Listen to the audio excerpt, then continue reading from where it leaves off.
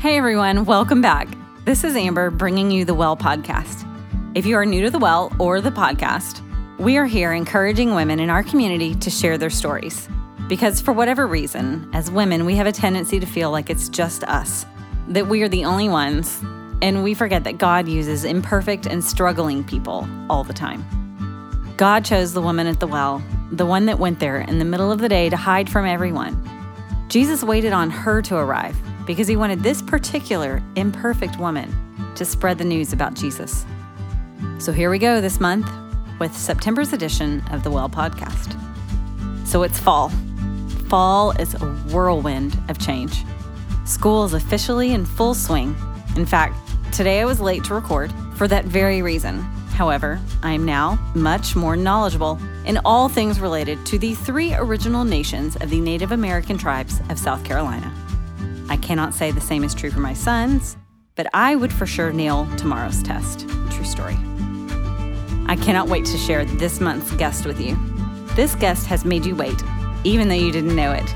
She was supposed to speak with us in March, and she fell and broke her hip, and because she is amazing, she still wanted to do it against medical advice. I'm not sure if it's that she's amazing or if that's just Cathy being her normal, fearless self. Cathy has an absolutely magnetic personality. In the span of 30 seconds, she will make you laugh hysterically and cry buckets. And then you will need her to hug you when it's all over. I love this lady. Let's meet Cathy. Well, I'm married to Dennis, who is the pastoral care and counseling pastor here and the minister of people over 55. And I don't know why that worked out that way, but it just did. I'm adventuresome. I jumped out of an airplane right before I broke my hip and had a great landing, did good. Yes, parachute, yes. Dennis and I have been married 48 years this year. Yes, that's a miracle in itself. We have 2 beautiful daughters. My oldest one's here, Alicia, and my youngest one, Angela, had a business trip. We have 7 grandchildren, of which my youngest, Casey's here tonight, and 2.5 really great grandchildren. So we're young enough to enjoy them and enjoy them. So tell me a little bit about what it was like as you were growing up. Oh, wow. I told my mother not to come tonight because I needed to be able to be free enough to say that, what was going on. My dad was one of those men who did not know how to talk to women. I mean, I don't know if you've ever met a guy like that, but if he said anything, it was just not right. But he only did that to my mother and myself, which was what was so odd. And I've grown up, from the time Mother said I was born, he didn't like the way my hair was done. He would not like my legs, so we would go in the basement and do calf raises and calf raises and calf raises, trying to reshape them. Anything that he could point out negative, he pointed it out, to the point that I did not want to come out in front of him. I would run away, because even today, he will still point out negative, but it doesn't bother me as bad now. I just say, oh. But it's just one of those things that he did. We went to church until I was probably about 9 years old. We went to a Plymouth Brethren, which you said you had not heard of. I'd never heard of. Very, very legalistic church, I will tell you that has changed over the years. We actually have music now in that church. I was envisioning like pilgrims. It's kind of like that. Okay. Yeah, except we didn't wear the garb. Hats, okay, yeah. All right. But we did have to wear something on top of our head. See? Yeah. But anyway, went and I accepted the Lord when I was 6 years old. My grandfather actually witnessed to me. I knew I was a sinner because, I had such a guilt complex that I didn't tell y'all this. I remember one time I said a bad word, and I actually went and washed my own mouth out with soap. So that was really bad, but... Anyway, I won't ask you what word it was. No, okay. Don't.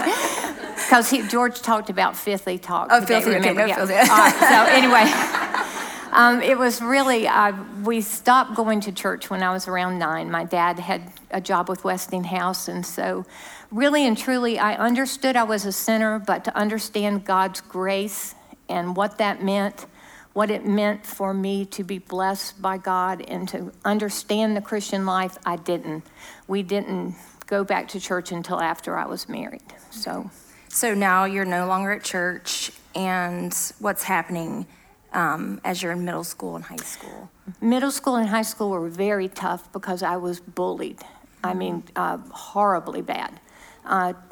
Boys especially were just cruel. I mean, just cruel. I had a bunch of them that did some horrible things to me in high school, and then in middle school, I had one boy in particular who, no matter where I was in the school, he found me. And he had the most cruel things to say to me, to the point that I hated school. I would run.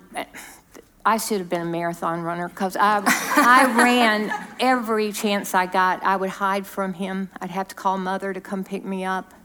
I was just bullied horrible. So between my dad's pointing out all my flaws, and then these boys pointing out all my flaws, I was the most insecure person in the world.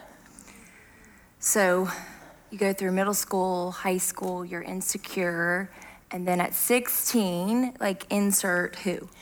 Dennis. I went to a teenage disco club, which did not, I'll just tell you, they did not serve alcohol though, but they did have pot smokers outside. But anyway, I was 16 and I met Dennis. He came in and he had this flowing long hair. And you can picture back in the 70s, right? Flowing long hair, and I mean his thighs in those blue jeans. He really did. He just blew me away. So I pulled my chair over in front of him and sat down, and I said, "Don't you want to dance?" And he said, "Sure." And so I just thought he was wonderful. And so the next day, he came to my house. He couldn't drive because he'd had a speeding ticket, so his friend had to bring us. He was a bad boy. And I like bad boys. Yeah. And so he was really bad. And so he came over, and it was the middle of winter, and I had on a pair of short shorts and knee socks. Okay. I was at out, the disco. I was out to at home. I was out to get him at home. So I took him outside to where this friend's car was, and I said, "Don't you want to show me your motor?" I don't know anything about a car at all, but while I was looking at his motor in his car, I promise you. It was the car. It was just his car. It was just his car. No filthy talk, No. Cathy. No. Okay. I said, "Don't you want to ask me something?" And he said, "What?" And I said, "I think I like your ring. Why don't you ask me to go steady?" So this was the day after I met him, and he said, "He's out there in the hall somewhere." I said, "Sure, let's go steady." 6 months later, I was 1 month away from being 17. We married. So I've been married since I was 16 years old. So that was in the 1970s? That was 1970, June of 1970. That was fast. That was very fast. So why do you think you got married so fast? I think he was going to be everything to me. He liked everything about me at that stage. You know how that goes. And so I thought that rude awakening came real quick. But I thought he would fill the void that I had in my life. And I wanted to get away from home. And so to me, the best thing to do, run. I ran into him and ran with him. And so I think I looked at him because I wasn't even thinking about God at this time. You know, and I just want to point out that with Dennis and all of my family, this is a story of God's redemption and grace. I mean, he gets all the glory for it. It's his story, but I thought Dennis was going to be the answer to everything. He was going to be your savior. Yes, he was going to be my savior. So you're 16, 17 years old. How does this marriage start off? No. Well, I'll just tell y'all, and please don't pass this around the church, okay? You know, this does go on a podcast. Yes, it does. Okay. Yeah, I know. I thought it was on a webcam, and I was wondering how I could glue this up, to make it look better. Anyway, On our honeymoon, actually, was the first time that I was, naked. Exposed. Yeah, exposed in front of him. Like buck naked. Yes, and we were taking a shower. I remember taking a shower with him, and I was I'm sorry to tell y'all this, but it plays into the story. I was standing there looking at him, and of course he was looking at me. But then he goes, "Do all women's hips go like that?" Because I have a little dip right here. He said, "I thought women's hips were rounded, on the side." Well, you can imagine what that did to my heart, because I already had a bad self-image. I already thought I wasn't worthwhile, and I didn't realize the root of rejection that was building in my heart. And that thing Satan just shot an arrow right into my heart that day. And it was just, so much that is still so vivid today that I can remember the pain and the hurt. And I just felt exposed. I felt shameful, and I just wanted to cover up. Yeah. And so the marriage was, we started off kind of rocky. 3 months after we were married, he got drafted to go to Vietnam. And so that was tough. He sent me to live with his mother and dad. And now you have to understand, in Atlanta, you've got the good side of Atlanta and the bad side of Atlanta. His parents were from the other side of Atlanta, and she farmed. And so she told him, the last thing she said to him before he left, said, "I'll make a woman out of her by the time you get home." And boy, we had a good 2 years. We really did. I feel like that should be rule number one. Don't make your wife go live with them. But see, I didn't want to go home either. Mm-hmm.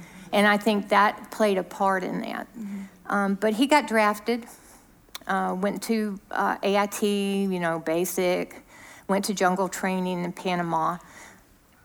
You want me to keep going? Yeah. All right. The day that, I don't never know. I always want to stop. The day that he left for Vietnam, he called me from California, and I told him that I was pregnant with our first child, Alicia. And so it was really, there I was, 17, pregnant, living with his parents. Spouse had just hurt me.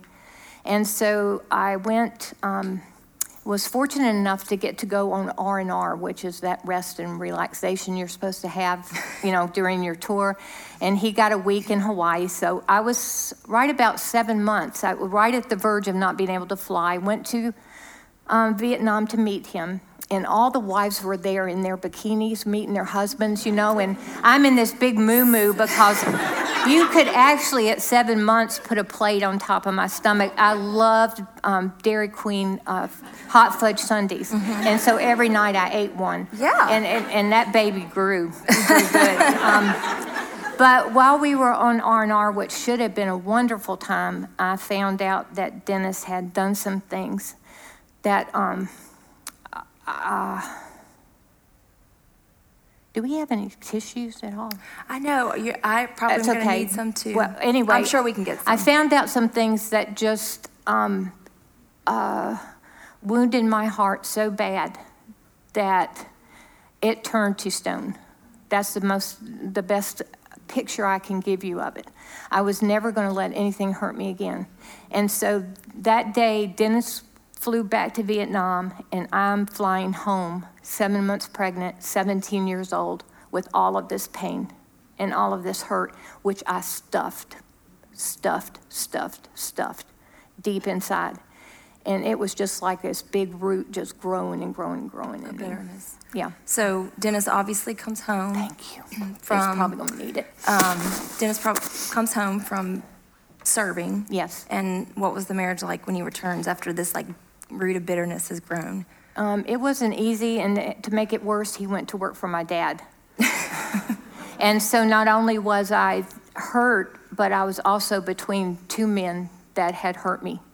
And so I had to, go through that. I need to turn this page because I'm trying to stay on track. No, I poured myself into exercise. Oh, I probably need them all. Thank you. I poured myself into exercise. I poured myself into moving my family from house to house. I poured myself into anything that you could think of. to fill that hole. Meanwhile, we'd had Angie, who's our youngest daughter. She was born in 1974. And we started feeling the need to go to church. So we went to this little Baptist church in Conyers, Georgia. And it was there that Dennis realized that his life, he really wasn't a Christian. And he walked the aisle that day. And once he gave his life to the Lord, I'm telling you, he was a different man from then on out. I did not see anything wrong with me because I was at church, but I wasn't at church. Mm-hmm. I was playing church. I was playing the good mother. I was playing the good wife, the good daughter, and all the time in pain. And so just what's it like to be at church and not to play church, to be at church and yet not truly have a relationship with Jesus? Well, it's empty. I mean, completely empty. And we had moved to Sumter by this time. My dad's business moved there, and I actually was teaching Sunday school at a church. And I was teaching Sunday school from a heart that was so cold that I didn't even know the grace of God at all. But yet I could mouth the words, but the heart wasn't there. Yeah. And so, but it made me feel, it was something that I could feel good about, something that I thought that I did okay on. And so it made you feel like a big fake, to be honest with you. I mean, you felt like you were just, what do you need that for? I guess I'm not on. Oh, is she not on? Now I'm like Britney Spears. Okay. Keep going. All right, but anyway, it was just a bad feeling. At times it felt good, but at times it felt bad because I knew that I wasn't really doing it for the right reasons at all. So you're not getting fulfilled at church because you're there for the wrong reasons. Right. You're not fulfilled in your marriage. So did you find fulfillment through other people, other places? Yeah, I found it through things I thought I could achieve. But the worst thing is that I lacked any kind of self-confidence and any kind of, I don't know what to say about that. Just no love in my heart whatsoever, except for my daughters. I really love them. But I wasn't a good mother either. I know they'll say that's different, but I felt at that time I wasn't. I started having some men pay attention to me. And they, for somebody who felt like an ugly duckling, that was made you feel good. Do you understand what I'm trying to say? To get that attention from people. And so that further confused me because at this stage, I'm already rebelling. So it feels good to get this attention from men. Yes. So you're getting this attention from men. Do you feel like you start pretending at your marriage? What was happening at home during that time? I was not being the wife or mother I should have been. I mean, just basically. Plus, I knew that I was looking for attention out other places, trying to do things in other places. And so the marriage at home was Dennis went to work. I tried to stay away from Dad and him and yet find my place somewhere. Still not looking at God. So you're stuck. Yes. So what do you decide to do? Run. Where did you go? I went to Myrtle Beach, of all places. I told Dennis that I was leaving him, and I left him with my daughters.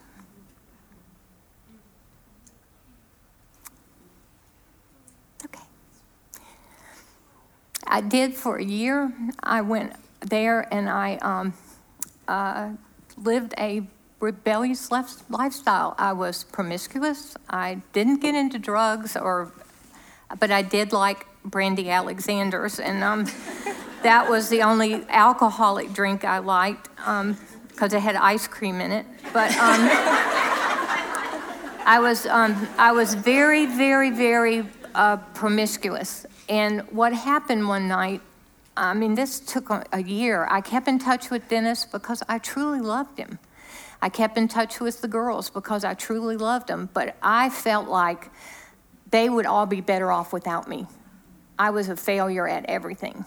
I was a failure at everything in life. So one night I was a place I shouldn't have been. I got slipped something in my drink, and I was raped. And that all I can remember from that night is this horrible face. It was like hallucination almost of this horrible face, this demon face, and looking at me. And it was the worst feeling I'd ever had in my life. I felt the lowest that I could have gone in the world. There's a verse in Psalms 40 that says that, that when you cry out to God, he reaches down and he plucks you out of this pit of destruction, and he takes you out of the miry clay, and he sets your feet up on the solid rock and puts a new song in your heart. And I needed that desperately bad. And so I just realized that night that I was as low as I could go without truly having something bad happen. Worse than being raped. Right. So you've been gone a year. A year. And you finally called Dennis? Yes, they didn't have cell phones then. Right. Yeah. Calling cards. So it was raining one night. I had fallen down the stairs because my middle name is Grace, trust me. And I was on crutches, and I said, this is just ridiculous. The Lord had started talking in my heart. I could hear him. And he said, you have got to make a change. I went and I called Dennis on the phone, and I said, Dennis, I am so sorry. I said, I am so sorry. I said, I don't know if you can ever love me again, but I said, please come get me and bring me home. I just wanted to go home. And do you know that man drove all night to get me? He never asked me one question, not one question, even to this day, and this was been 30-something years, not one question about what I did, where I'd been, nothing. He was the picture to me, a visual picture of God's grace in action. And I think for the first time I saw that little Cathy, who is broken, who's sinful, who is just laid out, with this stone heart, somebody could truly love them. And he showed that to me. That's amazing. So you've come back home, but Dennis has been taking care of your two girls. Yes. And he's been going to church. Yep. And he's been keeping care of the home. So what's it like when you get back into your community and you go back to church? That was tough. I went back to the same church that I ran from. And when I went back there, I did go down front. I asked the church to forgive me. And I told them that I had, sinned, which they all knew anyway. But I told them to please forgive me, that I wanted to really strive to get my testimony back, because even though I know God forgives you, you live with consequences of your sin. And I had to live with that. And so for about a year and a half, I just kept my head down and just didn't do anything in the church, but just attend it and just let God just start washing over me. Can y'all imagine standing up here and having to tell all the things you'd done to your people and then held your head low in shame? So you are walking in shame, and you come back into life, and now you're a mom, and then you meet someone at a new church? Oh, yes. We went to a new church, and we moved to another house again, but enter Hazel Fickling, and I didn't know it, but they brought her here today. And I haven't seen her in such a long time. This lady was my mentor.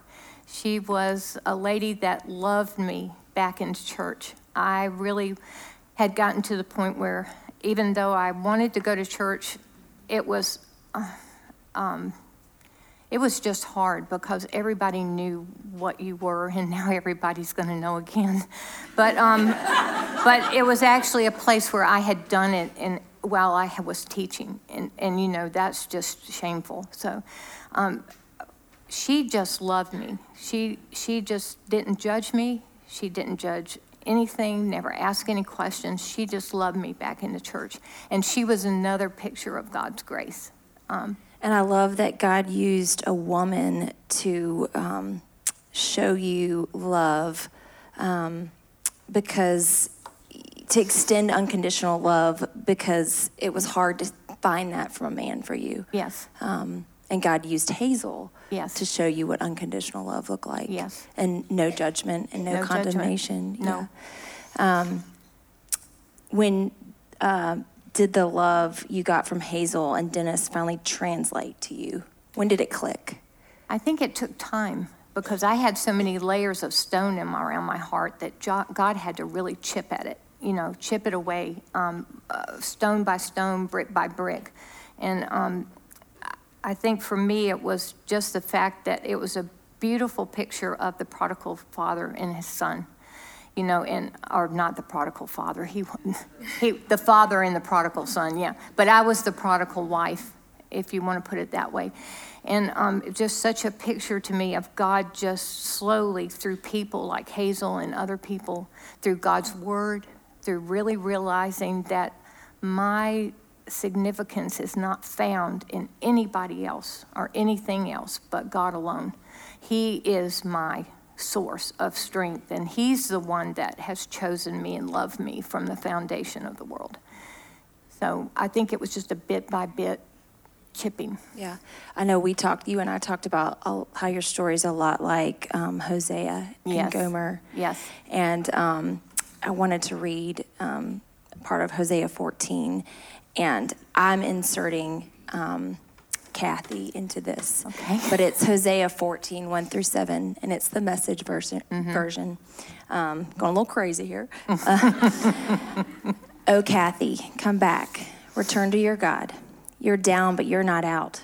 Prepare your confession and come back to God. Pray to him. Take away my sin, accept my confession, receive as a restitution our repentant prayers. Assyria won't save us. Horses won't get us where we want to go. We'll never again say our God to something we've made up. You're our last hope. Is it not true that in you the orphan finds mercy?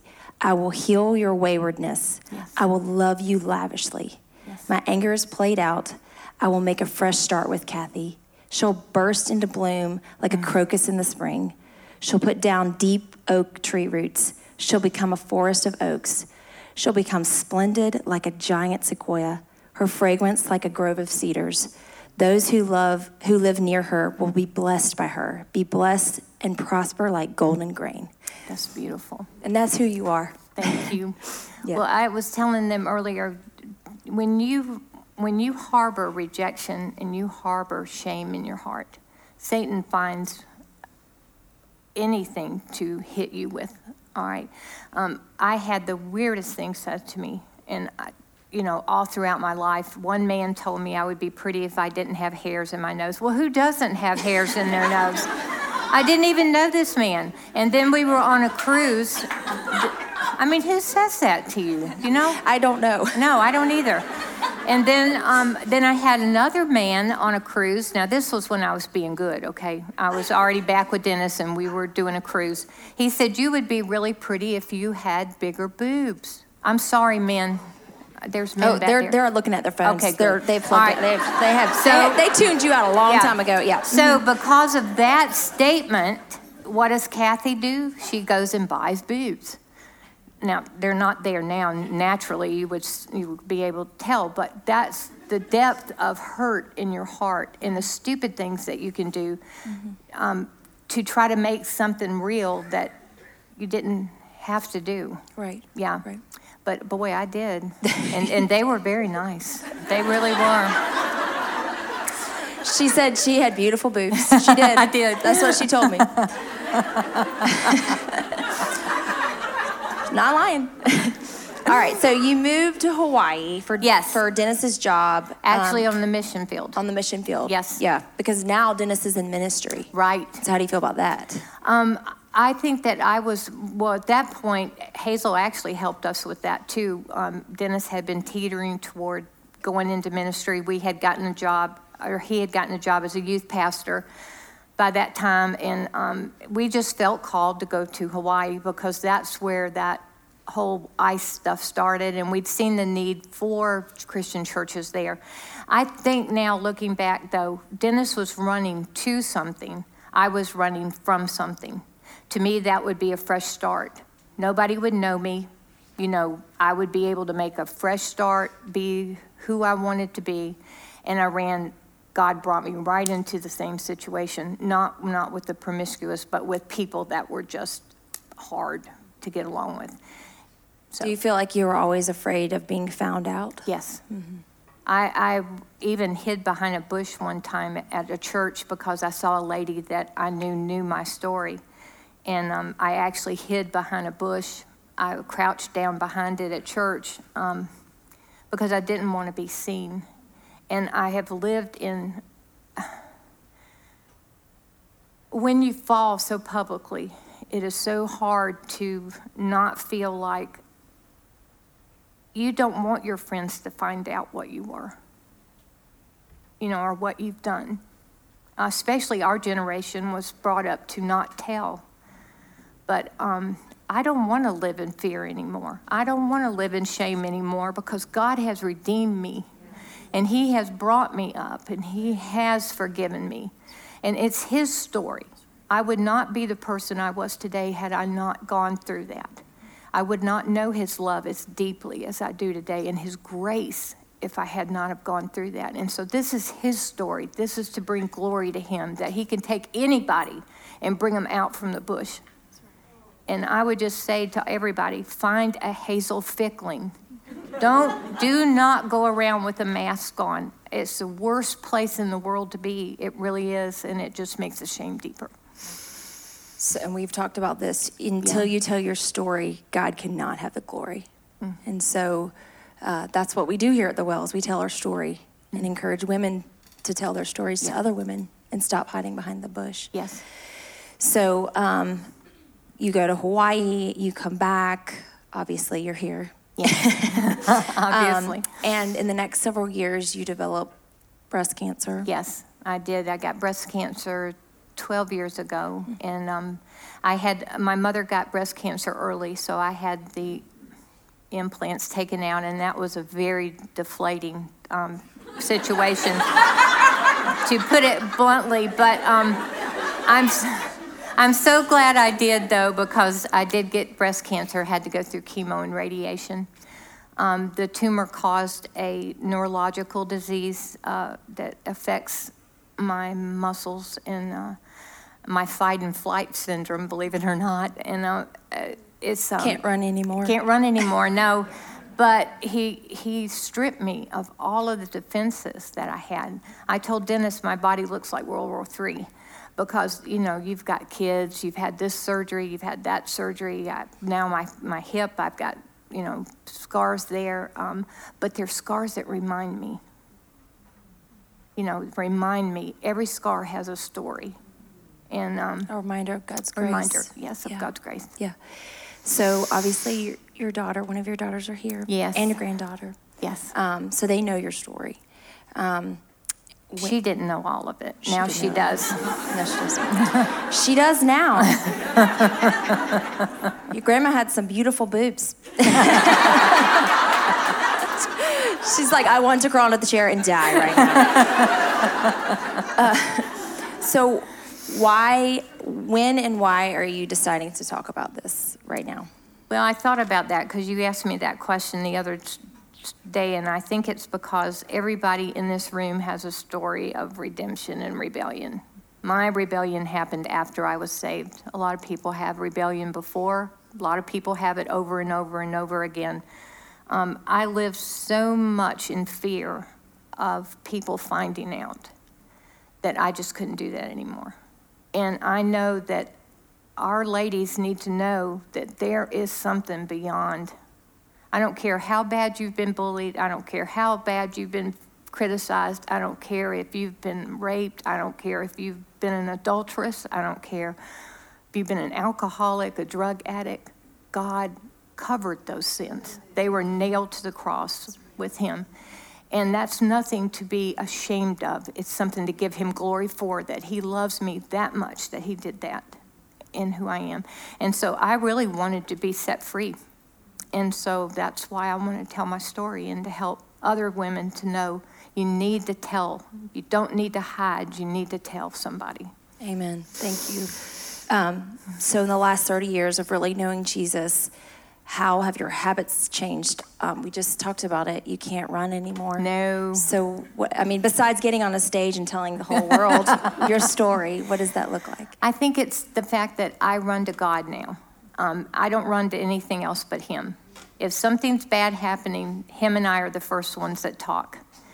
Because I found out that all the times that I ran, it wasn't my dad, it wasn't the boys at school, it wasn't those men that said something, it wasn't finding fulfillment in this or that or that. It was the fact that I took me with me, and I was the problem. So if I'm running and taking me with me, that's the whole problem. And so for me, it's just been a place of, instead of stuffing, I get it out. Dennis and I had a nice little fight yesterday, and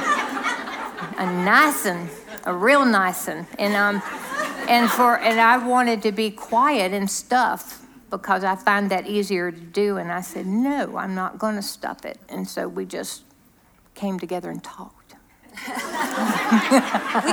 We call it intense fellowship in our house. Yeah, intense fellowship. We had some intense fellowship about stuff. A little intense moments. Yeah.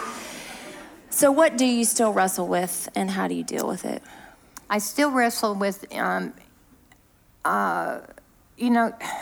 when you sin, like I said, God forgives you, but you carry that in your heart the rest of your life.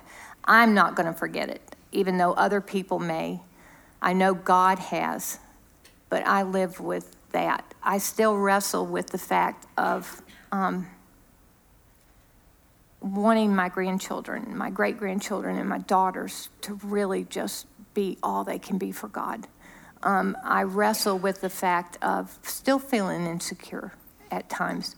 I fight like the Dickens to not ever be fake. I want to be transparent. I want to be real. And so I sometimes have to really wrestle that in my heart. And I really have to wrestle with the point of just loving God. Just making sure that relationship is top over anything else. And you take care of who now? Who do you take care of? You didn't ask me that question. Yeah, no, who do you take care of? Who do you take care of? Yes, you do. Yes, yeah. Who do you take care of? Like, you take care of your daddy. Yes, I do take care of my dad. We talked about that. Yes. Cathy always refers to him as daddy. And I'm amazed that she refers to him as daddy, because to me that's such an endearing comment. Yes. And he has caused so much pain in her life. And I just want to say that I see you taking care of your dad. She took him to a movie the other day. She sent me a picture of him. He was asleep in the credits before the movie even started. So that's like really, that's love. Yeah, a $9 nap. That's right, a $9 nap. That's what I said. He just paid to nap. Yeah. But she takes care of her dad, and she refers to him as daddy. And I see how Dennis experienced grace, and he poured it on you. And you experience grace, and you're able to love and take care of your daddy. Yes. In not a root of bitterness, no, but in graciousness and kindness.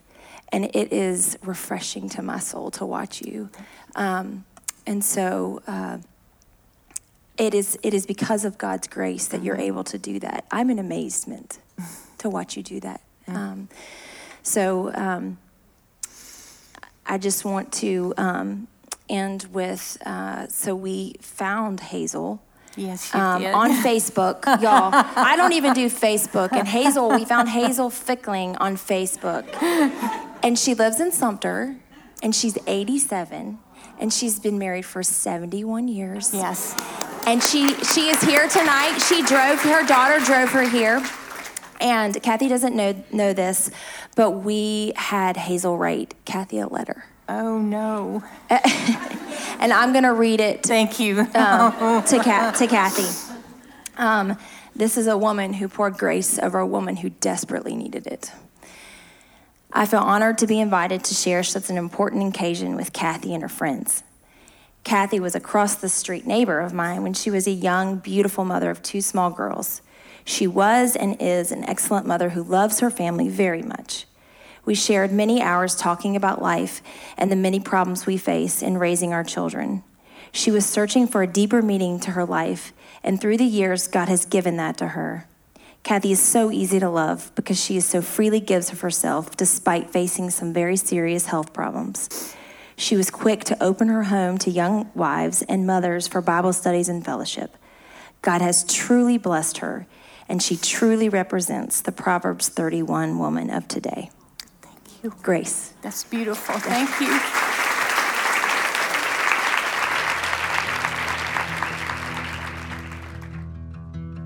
Oh, my friend Cathy. How I wish I could have known you as a child and as a teenager and just hugged you and told you not to be so afraid. Those harsh criticisms were like daggers, and they pierced your heart and made you feel so exposed. I know that every woman that hears Cathy's story feels the pain of having people you trust cut at your security. Poor Cathy had more than her share of it. And the heartbreaking part is that she didn't understand the love of Jesus yet, and she didn't know how to cope with it. She didn't know how valuable she is and how beloved she is as a child of God. All this pain was just collected and stuffed down and covered up. But the problem with that is that there isn't enough space to stuff it all down. It's not in God's design for us. God designed us to talk to Him and be in a relationship with Him and receive contentment and completeness from being His. Our best solution when there is no place left to stuff the pain is to run away. God's solution is to hold your pain for you. Cast your cares upon the Lord, and He will sustain you. Dear Lord, thank you so much for people like Hazel Fickling. It is really hard to dig ourselves out of the holes that we get ourselves into. Sometimes we truly need a hand, and sometimes those hands of earthly grace help us understand God's grace. If you need a hand, there is a Hazel Fickling around you. Ask, or ask someone to help you find your Hazel. Or maybe it's you that needs to be Hazel for someone else. Thank you so much for listening to this month's The Well podcast. Please share this with your friends and rate it on iTunes or wherever you're listening.